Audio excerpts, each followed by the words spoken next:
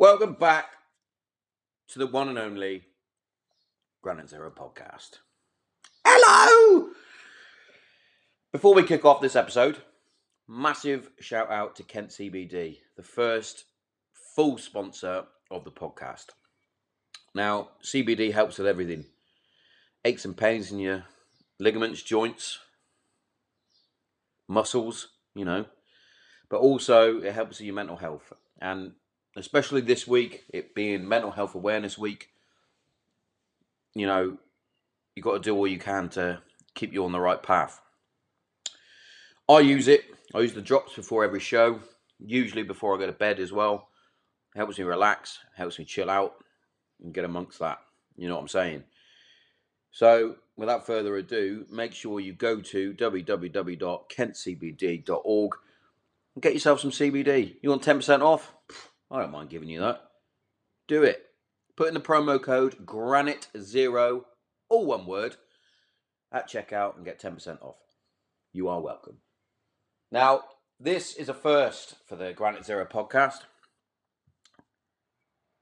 We have a funny motherfucker coming on the show. And what a beautiful human as well. He's a stand-up comic. He's a former veteran of the US Army.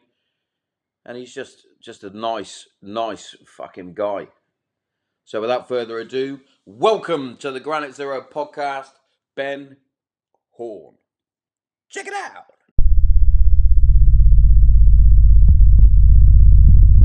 Charlie 1, this is Granite Zero.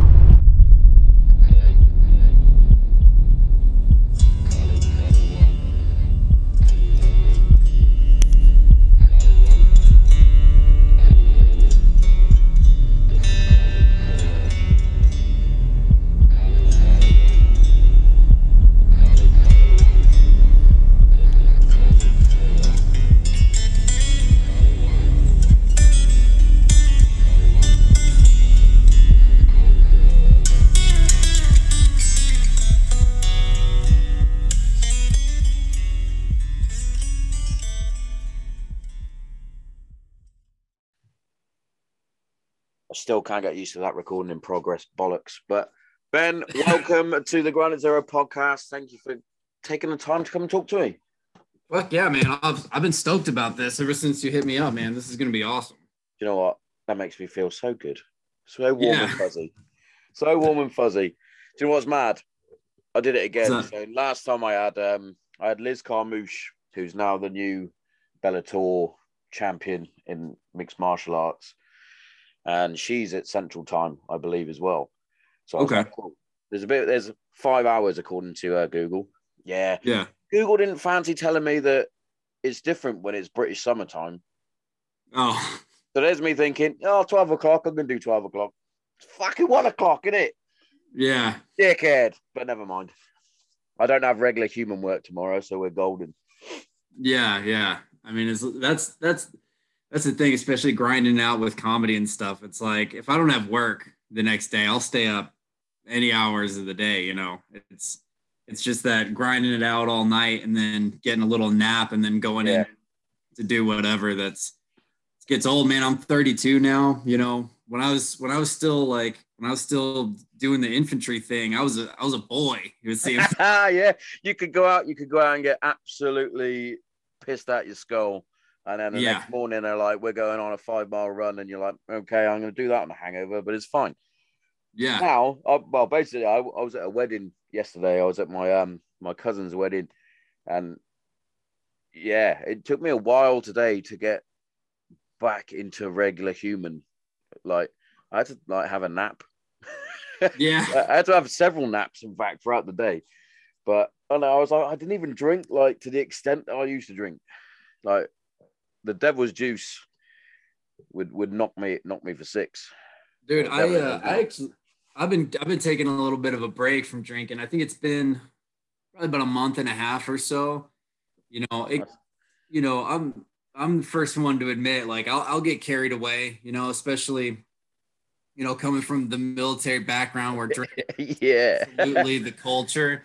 And then also, just being in the comedy clubs every night, it's so easy to get carried away with drinking and and stuff, and I got to stay focused on the stuff that I'm trying to actually accomplish in life. So Yeah, I get what you mean there, and especially like you said, coming back from like the military background, we're the most functioning alcoholics yeah, absolutely. in the world. I don't know how we did it. I mean, just like you were saying, man, I remember those days of just getting plastered. I mean, just blackout. And then you go to sleep for like 2 hours. You wake up, you're still drunk. And you're like, all right, let's go ruck 12 miles, Yeah. You're sweating it all out. The whole formation just reeks of booze, just cheap booze. Dude, I don't know. I can't do that anymore, man. I'm too old for that. I just like you were saying, man, like if I have a few drinks, I got like I need the whole next day to recover. Oh yeah. Oh yeah. I'm gonna lay on the couch sipping, orange juice and Pedialyte. Yeah. Yes. Oh, make sure your coffee is as dark as your soul. You get, and then you should get out of it. Exactly. My sister-in-law, or future sister-in-law, shall I say, she put, oh, I can feel the 2-day hangover coming. I was like, oh, you're still struggling. Yeah. But yeah, mate. But just generally though, thanks for taking the time to come on. Absolutely. You are my first stand-up comic, which is awesome. I'm honored, man. It's cool. I do podcasts and stuff, regularly, but it's always, just about usually it's just comics, talking about whatever crazy shit, and so it's cool to be able to get to do stuff that like this that's a little more substantial, I guess, a little more serious, get to dive a little deeper into stuff. Yeah, it's like you asked. It's like, do you have a set agenda when you're on my show? I'm like, not really. I like to just see where it goes. If it goes into a deep and meaningful conversation, and so be it. But if not, if we're just two fucking silly gooses talking shit, then that's even better. Yeah.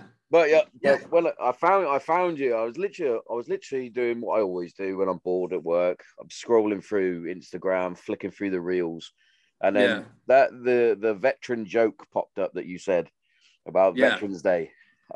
I was literally going, that's fucking brilliant. I went, I'm gonna have to ping him a message. I was like, I'm gonna have to try and get this guy on. That was brilliant. Yeah, dude, it's one of my favorite jokes to tell. I mean, I've always, and this is just, I think generally goes with, military people in general, but we just have darker senses of humor, and that's always been kind of my thing.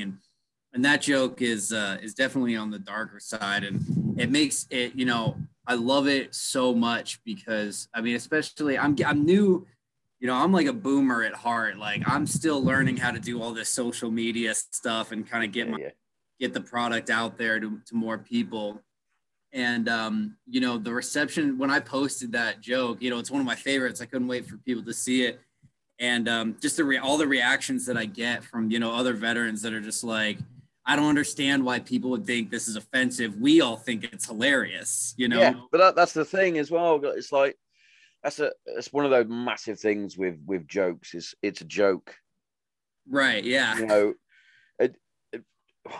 We've all, especially veterans, like the majority of us have lost friends. We've lost things like that. Absolutely. And those that have probably gone would be the first ones to say, "Why are you being all sad about it? Make a fucking joke about it." Yeah. Like I've always said to my wife, I'm like, if I ever go before you and I'm getting cremated, I gotta have Great Balls of Fire is the song that's being played as I'm going into the fucking fire. And she's like, dude, I can't do that. And I went, yeah, you can. It's funny, isn't it? Dude, I used to say that was the song I wanted to lose my virginity to. That's even better. Yeah, definitely. Two biggest moments of your life. We'll play this. Yeah, definitely.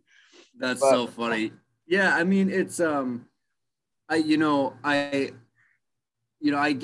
get so much great responses from veterans and stuff, and to be honest, like when I first started, I didn't really want to talk about the veteran thing very much because I didn't necessarily, because I was afraid of two things. One, I didn't want to be the guy that now has to only do military jokes. Do you know what I mean? And, Yeah, I get you. so I didn't really want to get kind of like old or whatever you want to say. But then the other thing was that I didn't want anyone to feel like they have to like me either, which I feel sometimes. I don't want people to be like, oh, well, I can't dislike this comedian because, you know, he's a veteran and like I have to respect him. Like, if you don't like my comedy, please, you know, fucking dislike it. You know, I don't want to work with that crutch, and I don't want to get pigeonholed either.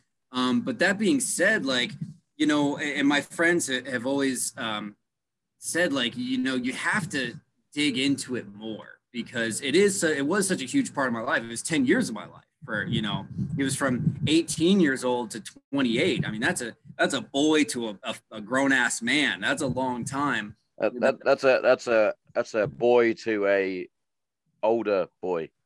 Right.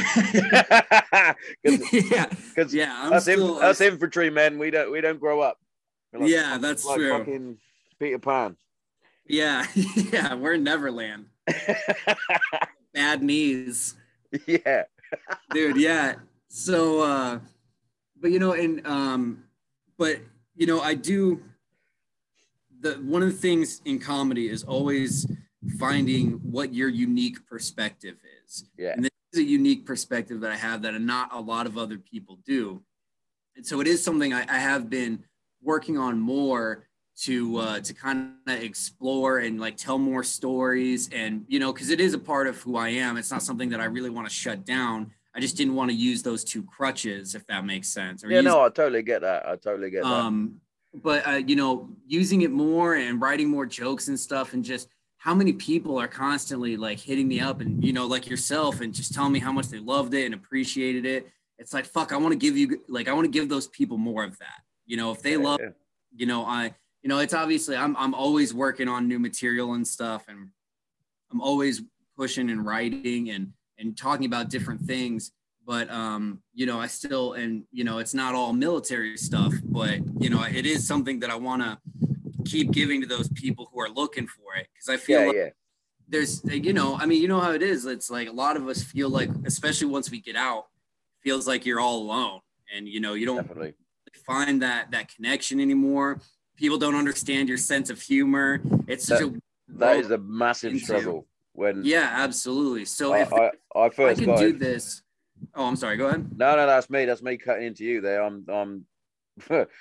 It's actually quite a funny thing as well. Me and my brother both like Chris D'Elia. We find him hilarious, and he goes on to a few podcasts that we both like, and he always gets interrupted by, you probably know Brian Callen as well. He always gets so Brian always interrupts him, and he always goes, "Oops," just like that. It's like just a oops. And now my daughters have picked up on me and my brother doing it to each other, because I'm always cutting in, just like I've just done now. But we'll be at the dinner table, we'll be chatting away. They'll be talking about their day, and then something will just pop in my head, and I can't help myself, and I'll say something. And both my daughters, they're 11 and 8, and they just go, "Oops." And you're like, sorry, but no, I totally get what you mean with the with them not understanding the sense of humor, because it's very sarcastic, it's very dry, it's very dark in places. It's like, it even goes down to like one of my buddies, former guest of the show. He's now a Paralympic wheelchair rugby champion. Wow, gold that's medalist. Awesome. He lost both his legs in an IED in Afghanistan, but his handle on Instagram and everything else, he even set up a charity of Team Legless, but he's Legless Robbo. That's his name. It's like, it's little things like that. It's like my mother-in-law goes, "Oh, it's really sad." I went, "No, it's not. It's the best thing that's ever happened to him, losing his legs." He's got a lovely house, he's got a nice new car, he's an Olympic gold medalist. That wouldn't have happened if he didn't lose his legs. Well, it's like that Cat Stevens song, you know? Is it Moonshadow, I think? If he didn't have wouldn't have to walk anymore, you know? Yeah, exactly. You gotta look at the positives here. He doesn't have to walk anywhere. He's not hoofing it. He's fucking rolling down the streets. You get a nice hill, dude. He's gone. He's gone. Fucking cruising. Yeah, man. It's funny. Yeah, you know, and I was thinking about this earlier because you know, in the comedy world, you're never gonna please everybody for sure. Yeah, you know, definitely. I think always gonna offend somebody, and you know, especially today, it seems like people are increasingly, you know, more easily offended. But you know, I remember just my whole time like in the military, it was like the worst jokes I've ever heard in my entire life. Like the most offensive things I've ever heard one person say to another person were between two people who loved each other so much that they would literally kill and die for each other. Yeah. And the thing that I feel like the rest of the world, that the reason they don't understand it is because they don't understand that connection. You know, there's jokes that we all make, everybody would make in their living room with their best friend that they wouldn't make out in public. Yeah. I ask myself as a comic, I'm like, well, why is that? Why would you do that here but not there? And the reason is because, or at least I think the reason is because people don't understand the relationship. And so it seems like it's coming from a place of ignorance or insensitivity or whatever the case is. But if you really think about it, we want to live in a world where these jokes are funny to everybody. Because the reason that they're funny to us as veterans is, again, because we're ready to kill and die for each other. There's nothing above it, right? That's a relationship that's peak of an intimate relationship with somebody, right? Of having an intimate connection with somebody. And that's why you can get away with saying crazy things, because at the end of the day, none of those things matter. We're going to fight this out together. And so we should want to live in a world where we're all feeling like, if we could, you know, if I could snap my fingers and make the world a perfect place, it would be one where everybody cared like that, had that level of care for everyone. Because then, and you know, because that would be the perfect world, you know, and then we could make those jokes. But unfortunately, people still have this disconnect of other people's experiences or emotions or whatever the case may be, and they don't really understand that kind of connection. Yeah, and I think a lot of people don't seem to, it's as though they don't understand that it is a joke. Right. Like, you're not saying it just to hurt someone's feelings. You're saying it because it's the same when you're at school and you know the teacher's going to say something, and you say something and it makes the room laugh because you're not supposed to have said that thing. So it's funny. So when you go when I go and see a stand-up comic, like I've been to see a couple and I found them fucking hilarious. I love watching different comics on online and things like that. And I like the out there sort of really get into the fine lines where it's like, oh, that type of comedy where it's, oh, yeah, and then you laugh. You're like, oh, he said it. Oh, yeah.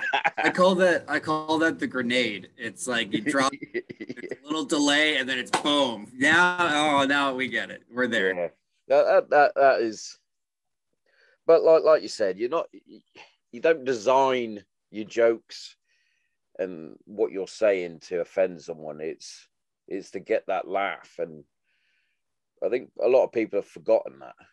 They're very quick to be offended, and then because we have the ability of the double-edged sword that is social media, it's oh, I'm offended, I'm going on Twitter now to get this guy cancelled. It's like, brilliant. That's his livelihood. He hasn't gone out there to. We'll use the trans movement. He hasn't gone there to offend trans people. Right. It's I've made a joke about it. It's a joke. Yeah, and you can't, and it's, especially as a comic, everything is observational. Yeah. So especially when it comes to really big things like that, I mean, naturally people are going to observe that, and as a comedian, you're going to make jokes. that's how we operate. Yeah.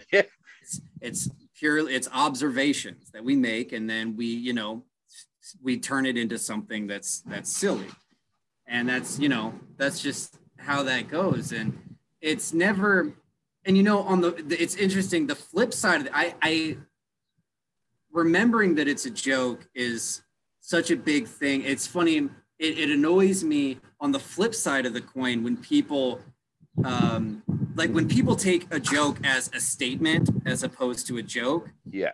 It annoys me when they get upset. It also can be equally annoying to me when people overly support the idea too. Does that make sense? Yeah. I'll give you an example. I have, and you probably saw it, I had this joke about guns, about an argument I got into somebody with guns. And it's a silly joke.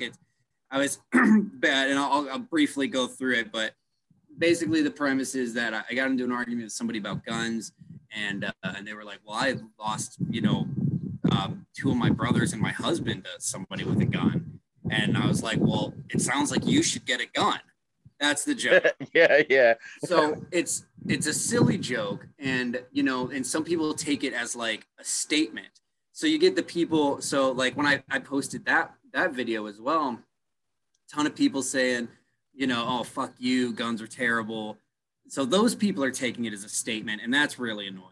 But then you get the other side that's like, yeah, all these dumb liberals who hate guns and these fucking shit Democrats. I'm like, you're equally as annoying. You're both taking this concept as something that's as if I'm not a public figure. I'm not a public figure. I'm not like a senator. I'm not running on anything.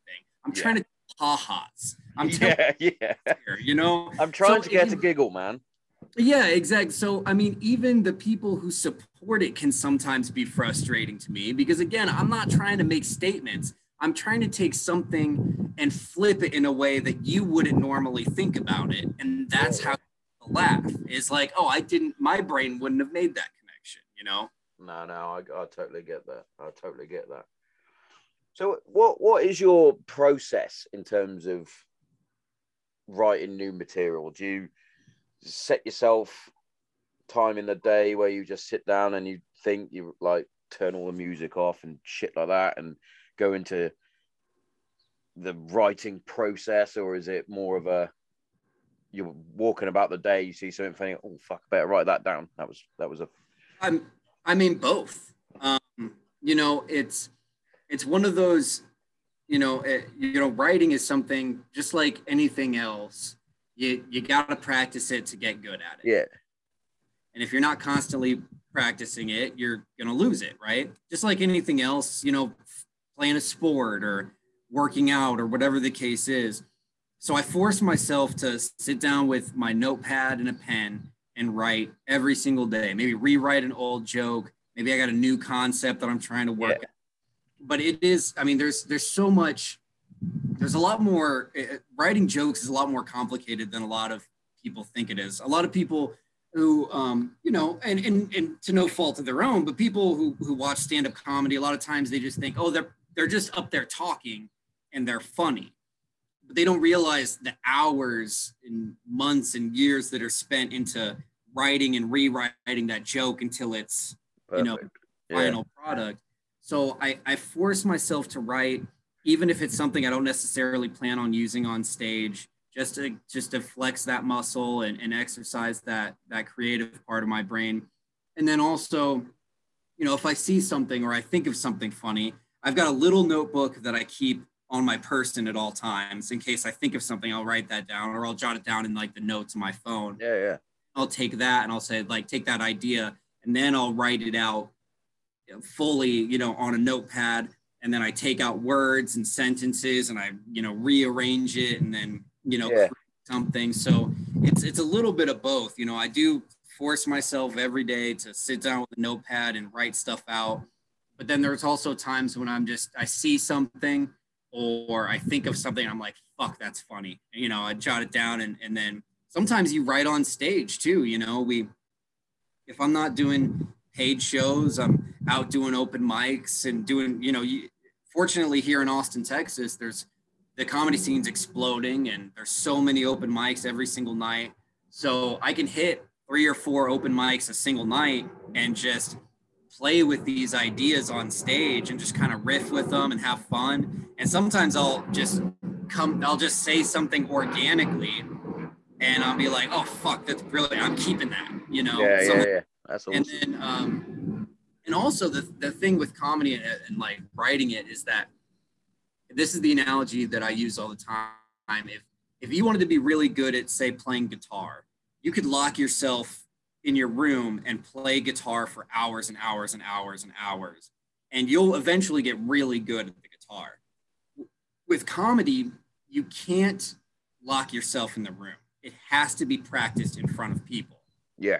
It's the whole, because you have to know you have to get the reaction. That's the whole point. Yeah, you have the feeling. Exactly. Yeah. Yeah.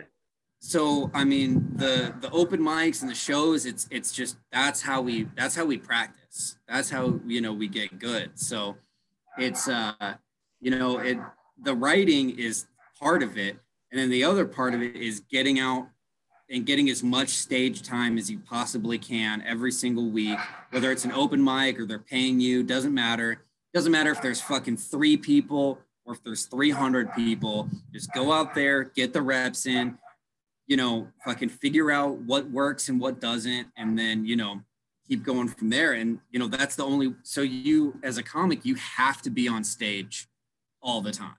Yeah. If you want to, I mean, if you want to make this a career, which I ideally would like to do. I mean, I know plenty of people that, you know, they love comedy and they want to do it, but it's more of like a hobby for them. You know, they come out from time to time, but then there are people that, you know, if you really want to make this a career, you got to treat it like, if you wanted to be a professional athlete, you're in the gym every single day. Yeah. You're in the gym for hours and hours. You're reviewing tapes. You're watching other people play. You know, pretty much all you're thinking about is that sport if you want to be a professional athlete. And it's, you know, same with comedy. You just have to be obsessed with it, basically. Yeah. Be good at it. I've always sort of, I'm fascinated with the whole process of the joke writing and things like that. I think it's an incredible skill, not only because some people are just naturally funny people. Like, they even just some of my best mates just come out with one-liners that you're like, that's fucking brilliant. And you start chuckling for no reason. But it's the fact that, like, you're putting it onto paper, and for me, it would be difficult to write a joke onto paper and go, oh, that's funny. Oh, I'll use my, like, I've been best man a couple of times, and obviously as a best man, you have to try and make it semi-funny, semi-serious. And I remember writing the speeches out and looking at it going, I don't know if that's funny. I don't. Yeah. But it's not until you then start practicing in the mirror, practicing to your missus, practicing to whoever, and you're like, okay, I've got a good joke. Yeah. That's a good one. That's a good one. But yeah, it's just like you said, you got to get the reps in. You got to get the reps in. Mm-hmm.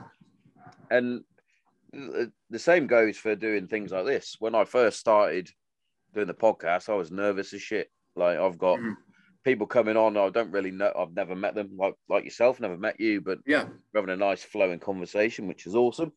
But like originally, I'd get all anxious, I'd get all fidgety, nervous. I'd be like, oh God, is this going to be a shit one? I've only ever had one shit podcast, but that's never been released. That's in the dark hole of the iCloud, never to be released. but yeah, it's just getting used to things, and this is sort of tapering into the next sort of thing. So obviously you were in the infantry, and were you, how can I phrase this? Was comedy always something that you admired and wanted to get involved, or did it just sporadically happen? It's a really interesting story, actually. So I actually started doing stand-up and in comedy clubs when I was around 12 or 13. I was in like middle school. Yeah. And I started at like open mics at like the big boy open mics at the actual comedy clubs and stuff, and had some success, and did some traveling, did some radio shows and all that stuff. And then got older and kind of phased out of it a bit, I'd say. And then, yeah, joined the Army, was infantry and did that. I really thought it was going to be a career for a long time.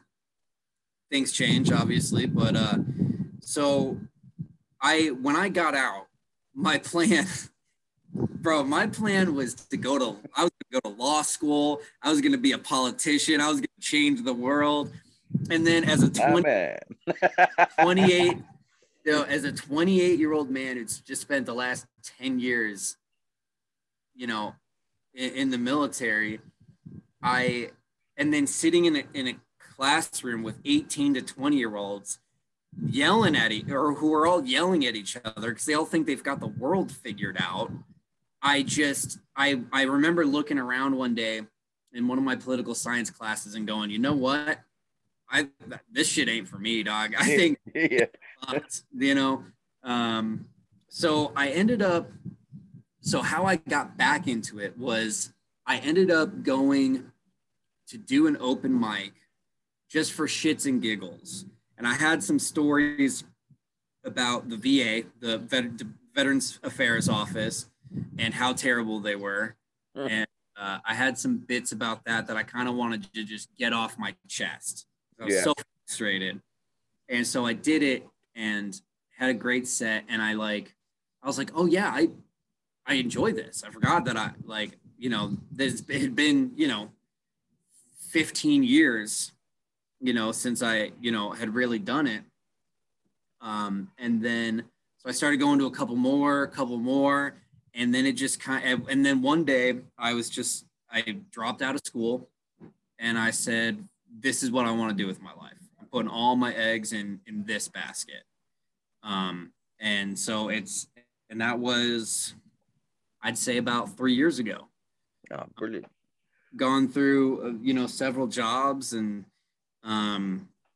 whatever I got to do to keep a roof over my head and food in my stomach so that I can continue to go out and do this. Yeah.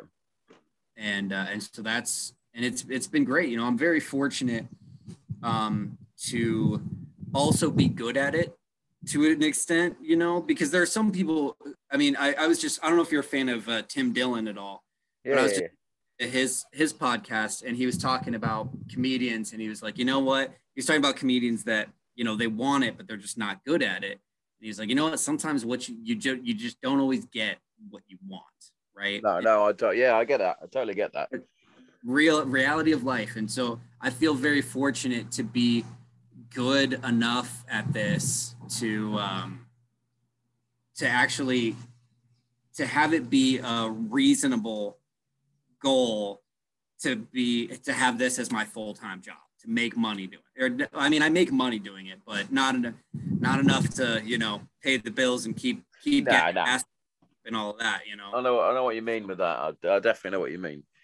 And it's always a bonus when it's something that you love doing and it's not only your hobby, but it's also more than that. And you're getting paid for it. That is just like an added extra bonus. Like you said, you'd probably be happy just doing your stand-up in the open mics. Yeah. Just making people laugh because, that's what you jesters do. Yeah. And the truth is, we were talking about the writing process and all that earlier, it is, it is work. It is work, It's not always fun and games. It is, it's just like, professional athletes or anything else. Sometimes you're going to lose a game. Sometimes you're going to go on stage and you're going to eat every dick in the room. Yeah. I hate you. And you got to just take it on the chin and just go home and try to get some sleep after that, Yeah. How do you deal with that then? How does that, because like I said, I've done one of these and it was shit. And I remember finishing it and I was like, well, I'm probably never going to do another one of these because that was awful. And I was like so deflated. But when it comes to as like I hear them refer to it as bombing on stage when you get all the fucking bags of dicks thrown at you right in your face, slapping you across the face with a big fucking massive man dick. Yeah. Do you go off and just think, like, do you take it in your stride, or is it sort of laugh it off because it was that bad, or is it, man, I really need to put a bit more work in? I mean, I'm one of those people that no matter what I do, I never feel like I'm good enough at it, which is why I'm successful in a lot of things that I've done, including like the infantry stuff, because I'm just constantly telling myself that I'm not good enough. I got to work harder, got to practice more, got to, do whatever. Which it sucks and it creates a lot of anxiety, but I'd also rather be that guy than the one who had like an okay set and comes off as like, dude, I just murdered. The delusional guy. But no, I mean, when sometimes you have some and you're like, you can just take it as, especially being like dark and dirty like I am. Sometimes it's just not your audience, and you can take that as like, well, this wasn't my night. And then sometimes you can just be trying your darndest and you're just getting nothing, and you just go in the back and go, I should probably just quit and find a career. So I get both of those emotions all the time. If I have a bad set, sometimes I just go, that's life, on to the next one. And then sometimes I just think, oof, I made a mistake. Yeah, I definitely shouldn't have got up today. Yeah. But, everybody does it though. That's the other thing that I always try to keep into perspective is, everybody bombs. I mean, Dave Chappelle at like one of his Netflix specials, he was talking about when he bombed in Detroit, and it's Dave Chappelle, for Christ's sake, right? Yeah.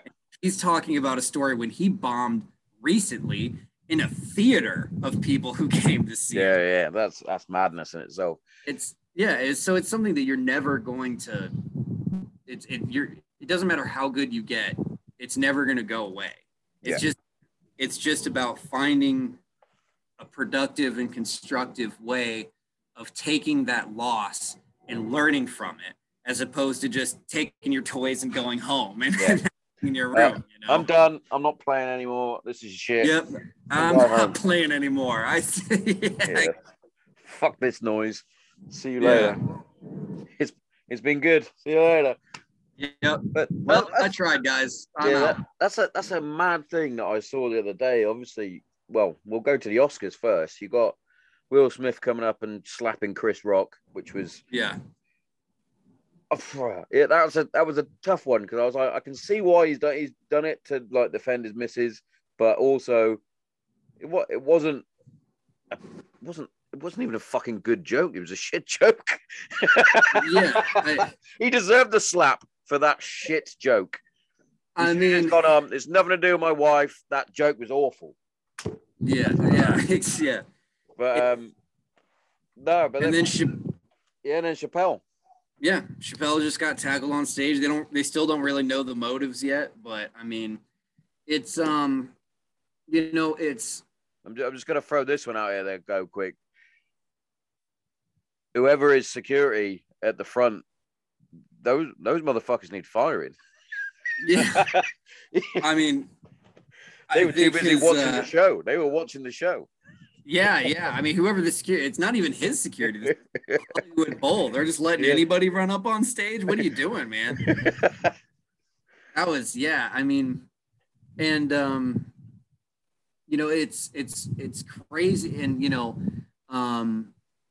it's crazy to think that comedians, people, by definition, a joke is not serious.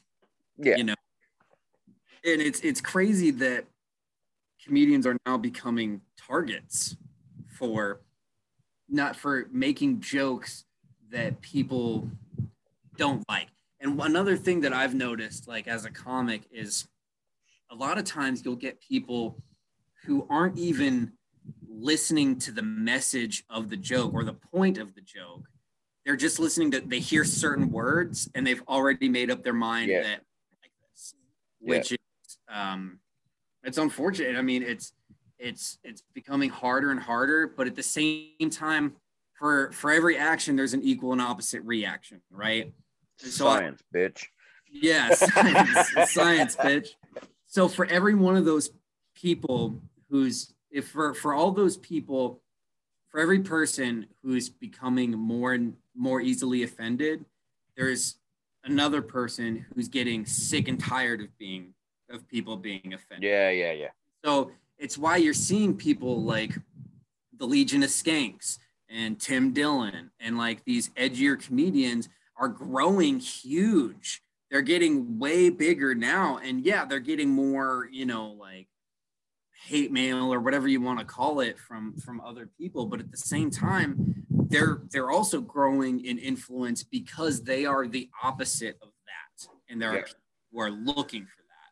So, the pendulum swings both ways, for everyone who's, getting sick and tired of everyone who's easily offended, there's people who are saying, give me the offensive.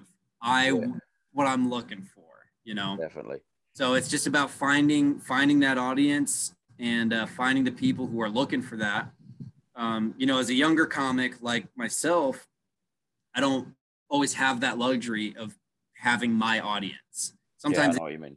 An audience, and I got to deal with what I got, and they have to do this. The audience has to do the same thing. They got to deal with me. Sometimes exactly.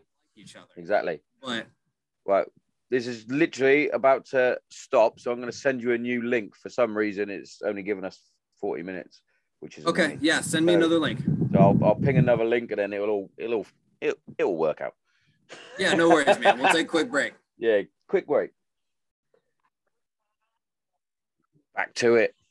Back in the game. Quick break for the adverts. Yeah. I got moved inside, so hopefully there's a little less planes going overhead. And well, as a former member of the Air Force, I don't mind a plane going over. Yeah. Well, your listeners might care when they're like, what is this? This is rubbish. Yeah. What are they talking about? All I can hear is dogs and planes. I mean, and now if you don't mind me asking some questions. Yeah, you shoot. What is the comedy scene like where you are? Like what, explain to me what the climate is. And well, it's like everywhere, I think it's a mixed bag.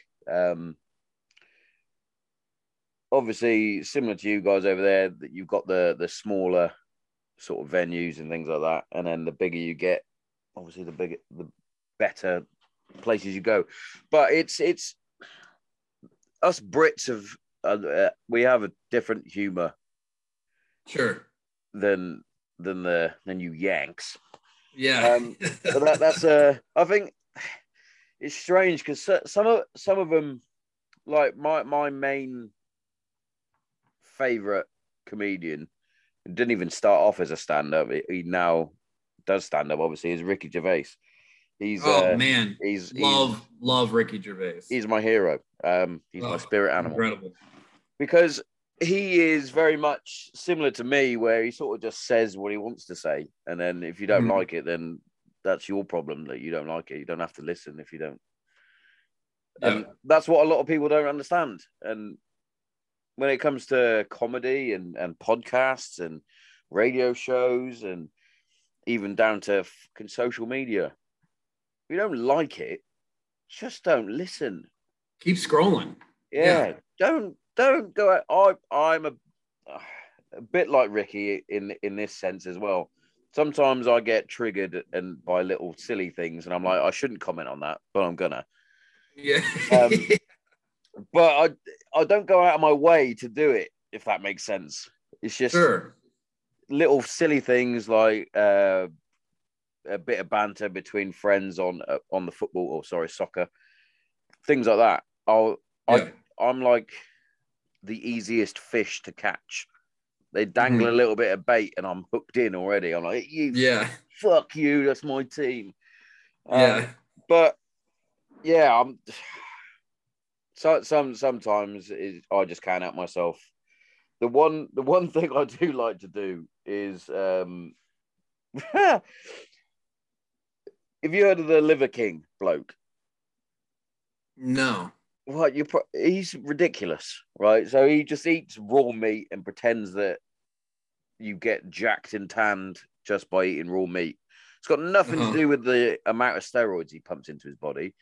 Right. But he is a product of whatever supplement company this is, and they've hired him, and it's sort of gone strength to strength.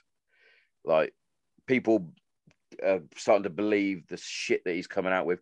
One of the ones the other day was, I only eat fertilized chicken eggs because they're better for you. And I was like, that's not even true.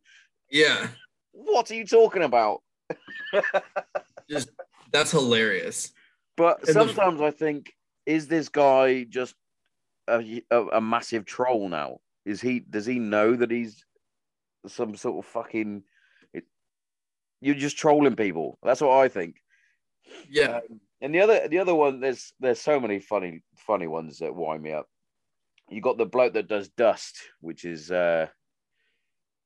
Detroit fucking something tactical training. And he's ridiculous. I don't know if you've seen that guy. Oh, see, I'm going to send you some of these, and you're just going to be blown. Like, this guy apparently gives you self-defense classes against people with weapons. Oh, you know what? I think I have seen some of those. Every once in a while, also where it's like the driver's seat. It's like, dude, yeah, if you roll those dice, be my guest. you did. Yeah, dude. I'm pretty. Yeah. I'm pretty sure. There's so many funny reels that I've seen on Instagram where there's people taking the piss out of that. Like, they've come in, they've done the class, and then it's like they go to do it in real life, and it just cuts to them in heaven, and they're like, "Ah, oh, motherfucker." Yeah, I have seen that. Yeah. Those are. I have seen those exactly. It's hilarious. I mean, if that guy's doing comedy, he's an Andy Warhol level genius. Yeah, but that's the thing. I can't. Sometimes I'm like, well, he's taking the piss. That's not real. Yeah, he's acting a bit like the Master Ken. He does like a karate thing where he just hits people in the nuts, and that's obvious that that's not real. But they've also done, pretty effective. Yeah, they've done something together though, and I was like, is he? I don't know. Are you? Yeah, that deluded that you think you're doing the right thing? Yeah, I mean, madness. It's if he's doing comedy, he's a genius. If he's actually trying to teach people these so-called self-defense methods, he's that good. He's a nuisance. Get rid of this guy, that dude. Good, or he's just fucking. I don't know what he is. He's either the best actor in the world or the worst. And here's the thing: we'll never know, because if he takes it seriously, he's going to stand behind it. And if he's doing comedy and he's funny, he's also going to stand behind. Yeah, the funniest thing you could do. It's just we'll never know. It is bonkers. It is bonkers. Yeah, I was just curious. That's I was just curious. Oh, I'm sorry. Go ahead. That's just my day. That is my day, going through Instagram, finding stupid shit. Yeah, I like I said earlier, I'm just now figuring out the Instagram Reels, which I just started doing. I have a very funny friend. She's a comic here in Austin. Her name's Heather Shaw. She's very funny. She's very, very popular on TikTok, and her Reels are pretty popular as well. But she was the first. We do shows together and stuff, and she was the one that was like, "You need to start posting to Reels." That was the first thing, right? Yeah. So she showed me how to do that and how to get them out there, and that's been going well. And then she's like, "All right, now you need to get on TikTok," and it's it drives me insane because again, like I hate that I have to do like you know, the YouTube and the Instagram or the TikTok and you know, stuff. It's frustrating, but at the same time, I look at the results, which is meeting you, meeting all these other people, getting all these people interested and, you know, following, you know, what I'm doing. And so I've accepted that, yes, it's new to me and, you know, I'll probably never quite figure it out, but the being able to reach out to people and like I said, especially with like veterans and stuff, people who can find somebody that, you know, that they can like relate to and have like, you know, and laugh at, like that means a lot to me. So it's, you know, worth it in the long run. Is it a little annoying? Yes. Yeah, but it's difficult though, I find, because I'm similar to yourself in that where I do use it. I don't have TikTok because I can't stand it. But my eldest daughter has it, and I swear she now has fucking developed some sort of Tourette's where she just dances for no reason. I'm like, what are you doing? And she's like, TikTok. I'm like, what do you mean? It's like the other day we were driving in the car and she just went, I know the dance to this song. I went, no, you don't. She went, yeah, I do. I went, no, you know 30 seconds of a dance to this song. You do not know the dance to this song. But but it is madness. And it's just, it is hella strange. And I watch the reels and occasionally I'll be on her phone and I'll go through the TikTok shit. The TikTok. That's how old I am. That's the clip that you need for this show. That's the clip. I was going through the TikTok. I'll go through the TikTok. And but when it comes down to me making one for the podcast, I could do different clips of each episode for the week or whatever. Yeah. But I find myself trying to do it. I'm like, I don't know if this looks any good. And to me, it doesn't look good. I'm not sure how to do it. I'm not going to do it. I'm just going to continue doing what I'm doing. And, you know, eventually I'll probably figure it out. But I mean, being the ripe old age of 35, I just can't be bothered. Yeah. No, I'm with you, man. It's like learning a new language, you know. It's still, you know, I mean, I think I've had a TikTok for maybe 2 weeks now. And I just started posting on Instagram Reels. I don't know where my phone went, but recently, you know. Yeah. And it's learning because it's not just about being able to edit a good clip, like find the good content, editing the good, putting, you know, the right subtitles or text or photo with it, and then uploading it. But you got to know like the hashtags to use. That's a big thing to post and shit. It's a whole fucking world. Yeah, I put my hashtags are now all like saved on notes. I've got random ones. Mine's like dogs of Instagram. There's nothing to do with a dog on this. If anything, it's a monkey. Yeah. But But I'm as much as I hate them, these new TikTok stars, like my daughter, she's like, oh, they're famous on TikTok. I was like, that's not a thing. Yeah. It shouldn't be a thing. Why are you praising people getting famous for being shit? That shouldn't be a thing. If you've got a good talent, sure, show it off. Yeah. But then I'll actually watch these people, and some of it, like, yes, some of their comedy that they've got on there is terrible. But some of them, like, I follow this guy, and all he does is dad jokes.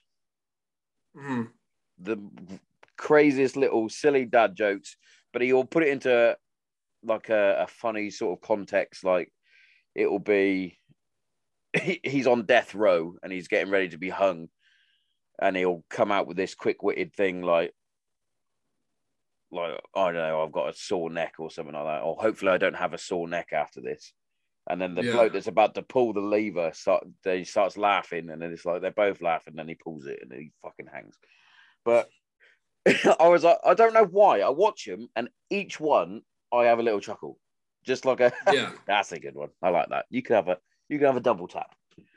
But but some of them put so, and I didn't understand how much time and effort they put in to this, because some of these there's another lady that I follow, and all she does is she basically lip syncs.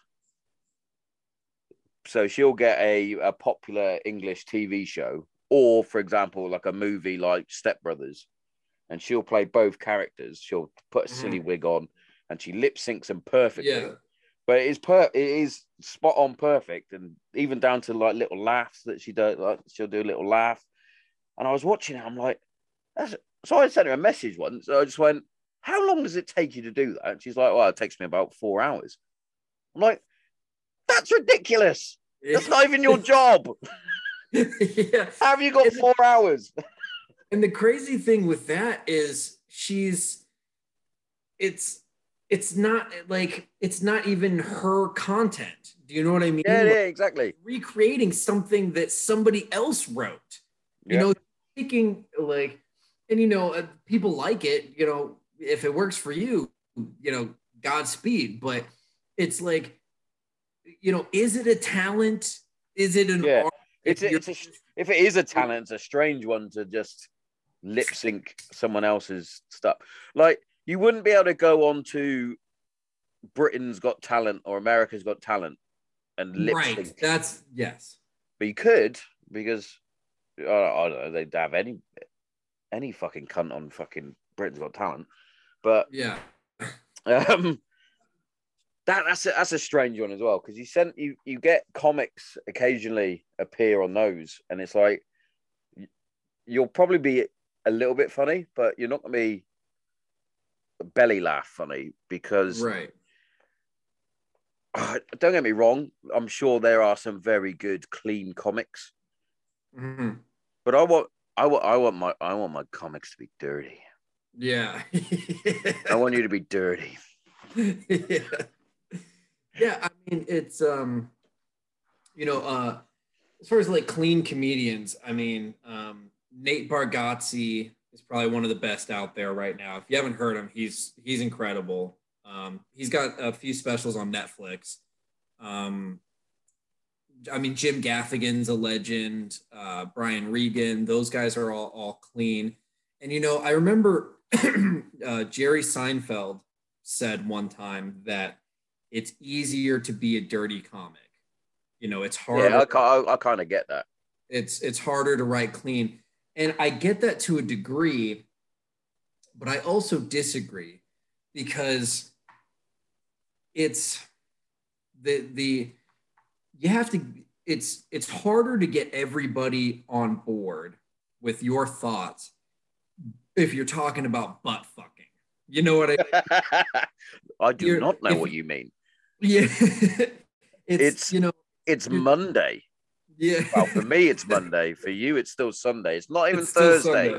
Now, Thursday is Man Love Thursdays, which we could discuss butt fucking then. Yeah. Yeah, that's, I feel like that's, because I experience it all the time as like a comedian who does primarily dark and dirty stuff. I have a much more difficult time getting an audience on board with my thought process than a comedian who's telling a joke about traffic, right? Traffic's a clean, everybody gets it. There's nothing controversial about traffic.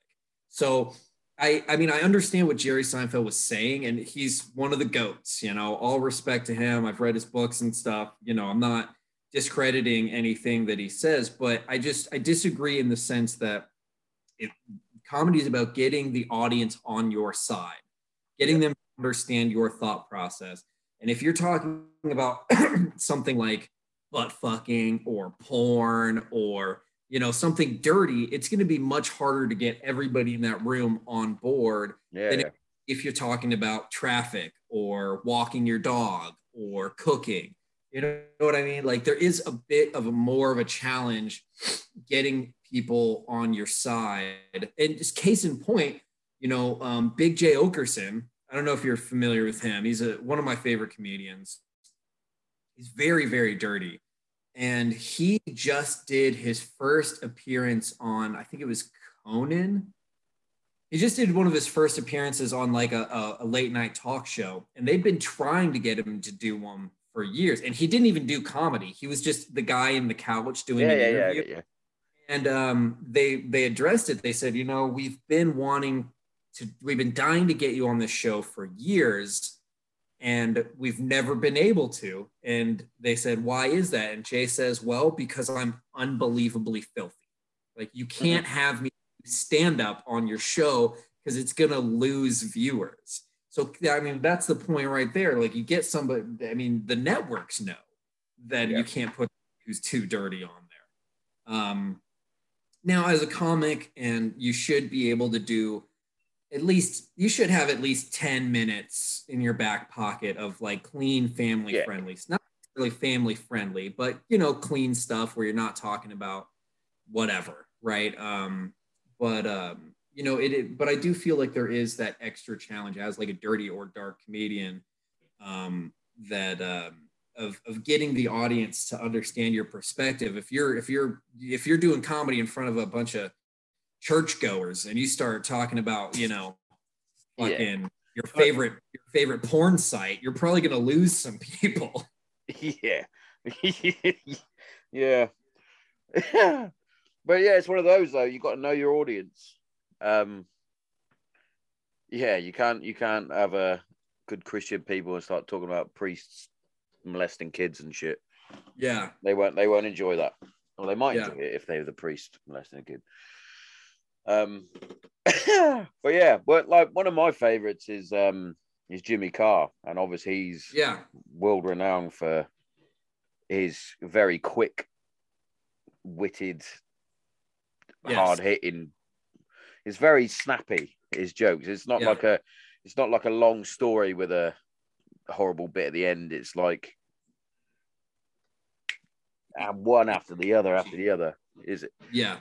Seeing him live, that was a good one. I went to see him live where he was testing out one of his tester sessions, you might say, to see if his new material is working. And that was eye opening. Yeah, it was very much my humor. I chuckled the whole way through. But yeah, but even I think it must be the TV side of comedy and things like that, because over here in the UK they sort of like that, but also only to a certain extent. Like you couldn't have Jimmy Carr doing his hour special, for example, because that would be like, oh, you can't do that. But yeah, he hosts a number of late night sort of jokey game show things where he's still controversial and he'll still say things that you're like, ooh, that's touching the mark. But it gets the viewers over here because, like I said, we got slightly different. Wow, I wouldn't say it's slightly different humor in that sense. I think that's more the TV networks are a bit more loosey-goosey over here than it is over there. Like, for example, we get obviously some of the big A-list celebs that come over and do our talk shows, and they're like, "Oh, we allowed to swear on here?" It's like, fucking right, you're allowed to swear on it. Swear all you want. Yeah, I've even had it with certain guests from America that have been on the podcast. They're like, "Can I swear on here?" It's like, yes. I didn't even ask. Swear as much as you like. Yeah, like, I didn't even ask. The word "fuck" is like every other word for me. Yeah. I was So I'm doing. I'll be in Oklahoma next month doing a weekend of shows at Bricktown Comedy Club in Oklahoma City, and It's a funny story. So this is my first time getting booked for a weekend at this comedy club, right? And another comic who books these shows, and he and I had met, and he liked me a lot, and he's like, I'm gonna book you for a weekend there. So I was very excited about it, and he booked me for it, and then the original headliner I was supposed to open for ended up having to cancel last minute. I don't remember exactly what happened, but he had to cancel. And then the only person they could get such short notice to fill the weekend was somebody from America's Got Talent. And he was a very like clean as a whistle comedian. So he calls me and he's like, look, man, this isn't really your fault, and you can still do these shows if you want, but because this guy's like squeaky clean and he's, America's Got Talent, he's going to bring out people who are looking for squeaky clean. You're going to have to do all clean material and you can't cuss and stuff. And he's like, that's not really on you. You didn't control this. And that's not why I booked you.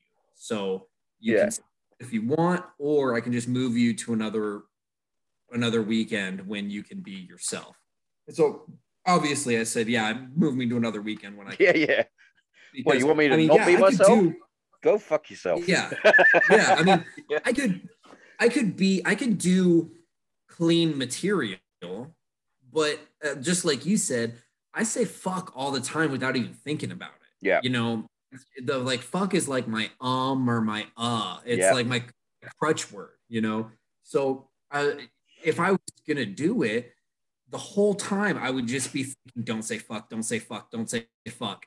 And, and the first time I did, it would throw me off so much. And, so, and it's something I should probably get better at in general. Just, I mean, I am who I am, but at the same time, if that's something I can easily tweak, and for other opportunities. Do you know what I mean? Yeah. So, I'm not gonna be that person all the time, but if somebody says, hey, we're gonna throw, this is a crazy example, but if somebody were to say, hey, we're gonna put you on Conan O'Brien or something tomorrow, you just can't cuss, like I should be able to do that. I can't let something as small as that stop me from getting other opportunities. You know what I mean? Yeah, definitely. I totally get what you mean.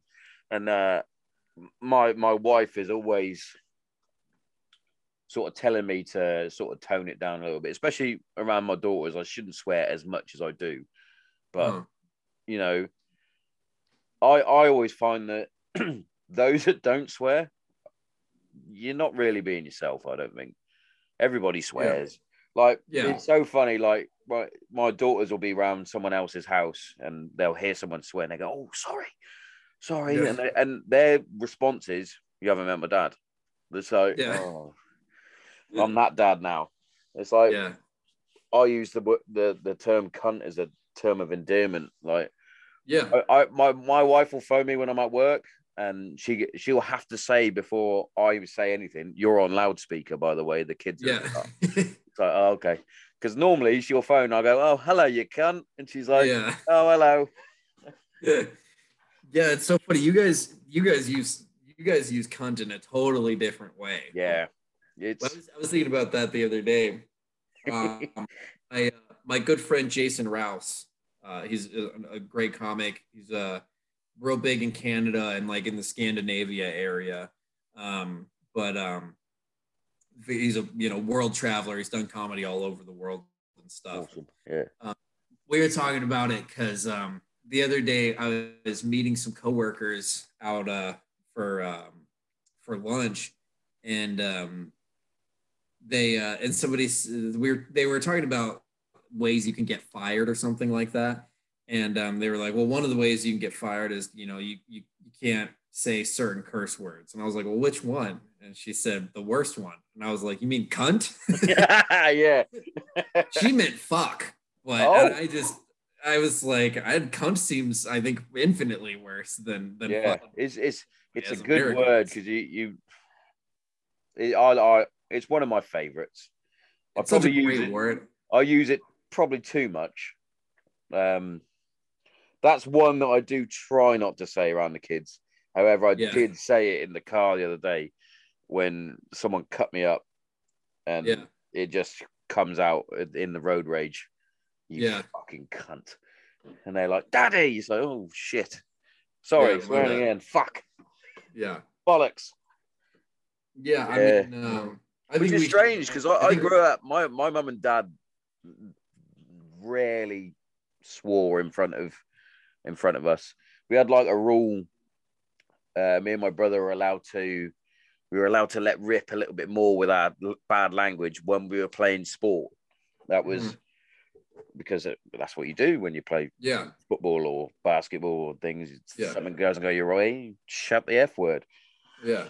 But like at home, it was, no, you don't swear at all. But now my mum is like gone full. My mum's from the valleys in Wales, so it's Okay. not the nicest area. Don't get me, like, it's beautiful to look at, but the people were Yeah. probably the friendliest people you ever meet, but also the roughest people you'd ever meet. Yeah. So there's always been that sort of valleys mentality about her. But now she's remarried to another Welsh person. Her language is atrocious, and I was like, mother, you used to wash my mouth out with soap, and now you're swearing like someone in the Navy. Yeah. I mean, I don't think we'll ever get over the cussing, especially, just from, I mean, like in the military too. It's just such a, Oh yeah, going I mean, going back to reels again. It might even just be a YouTube clip that I've seen, and it's like how to speak infantry. Fuck. Yeah. Fuck. yeah, Fuck yeah, this yeah. shit. Fuck it. Fuck. I was like, yep, that's spot on. That's pretty much it. Yep. Yeah, it's man, it's and like especially in that world, like I don't trust the guy who doesn't cuss. Not are you just like not being yourself, but I mean, what are you hiding? You can't let a fuck slip every once in a while. What do you have in your past that you're worried that people are gonna start digging around because you said Yeah, exactly.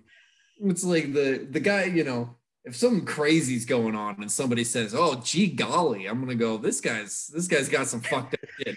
This guy's done something fucking wild." Because he won't say fuck. He's saying "gee golly." He sounds like fucking Ned Flanders over here, and what are we doing? It's like I listen to Joe Rogan quite a lot. He's like sort of the benchmark in the podcast world, you could say. Mhm. I remember him having Stephen Thompson on, who's a UFC fighter, but he's a proper Christian man, but also kicks fuck out of people for a living. Yeah, That's another story.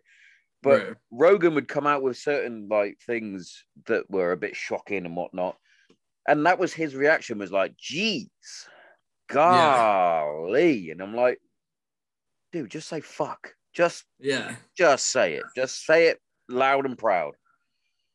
Also, I mean, I'm not a religious guy or anything, but I mean, is there anything in the Bible that says you can't cuss? I mean, I don't know. I'm talking completely out of ignorance. Well, thou shall not blaspheme is one of them, I believe.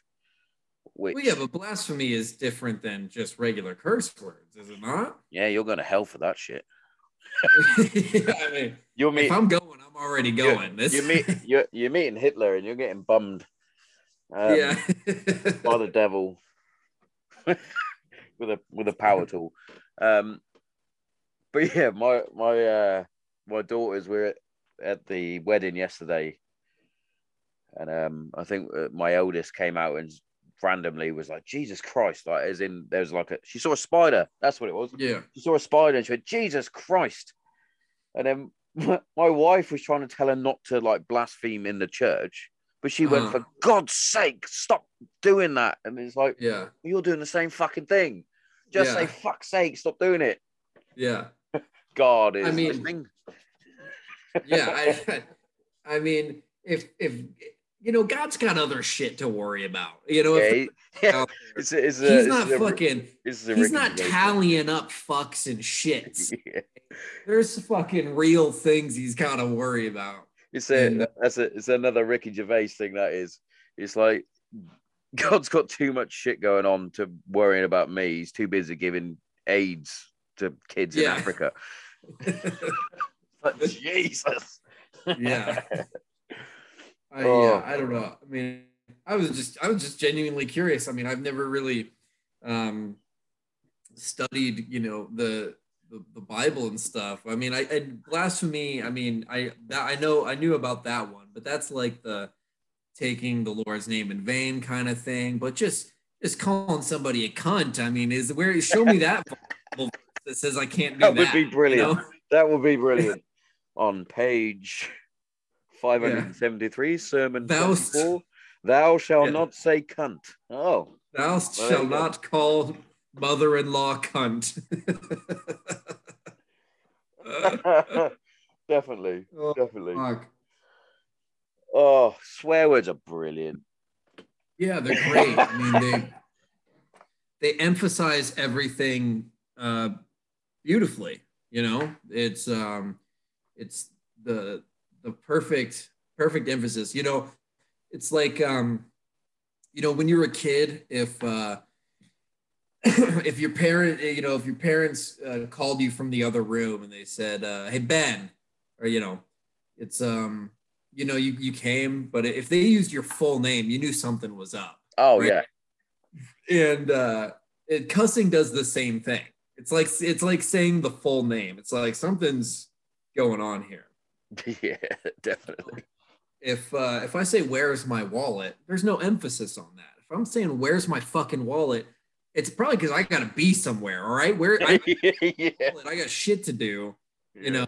There's some sense of urgency. If I just say where's my wallet, I don't know. I'll take a look for it. I'm probably just buying something I don't need on Amazon. It's not pressing.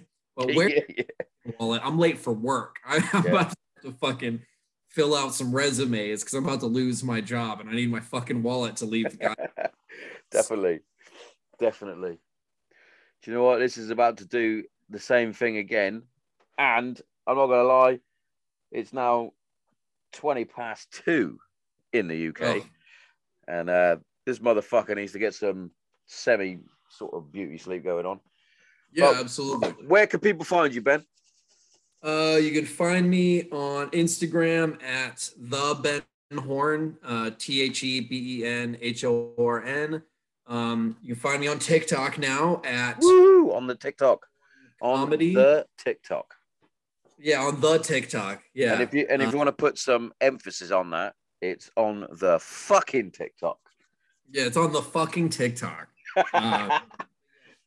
I'm on the fucking TikTok at Ben Horn Comedy, and I've got YouTube. I'm trying to get better about it. There's not a lot on there. I'll work on that.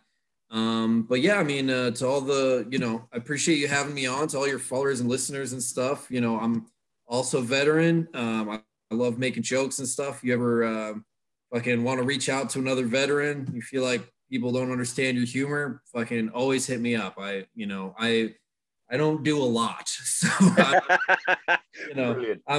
I will respond. I promise. So feel free to hit chat. Man. But as always, the honor and the privilege is mine. Thank you very much for coming on, and I'll be catching you soon. Absolutely. Thanks for having me, brother. Thank you, my man. Have a good rest of your day. Have a good one. You too. Bye-bye.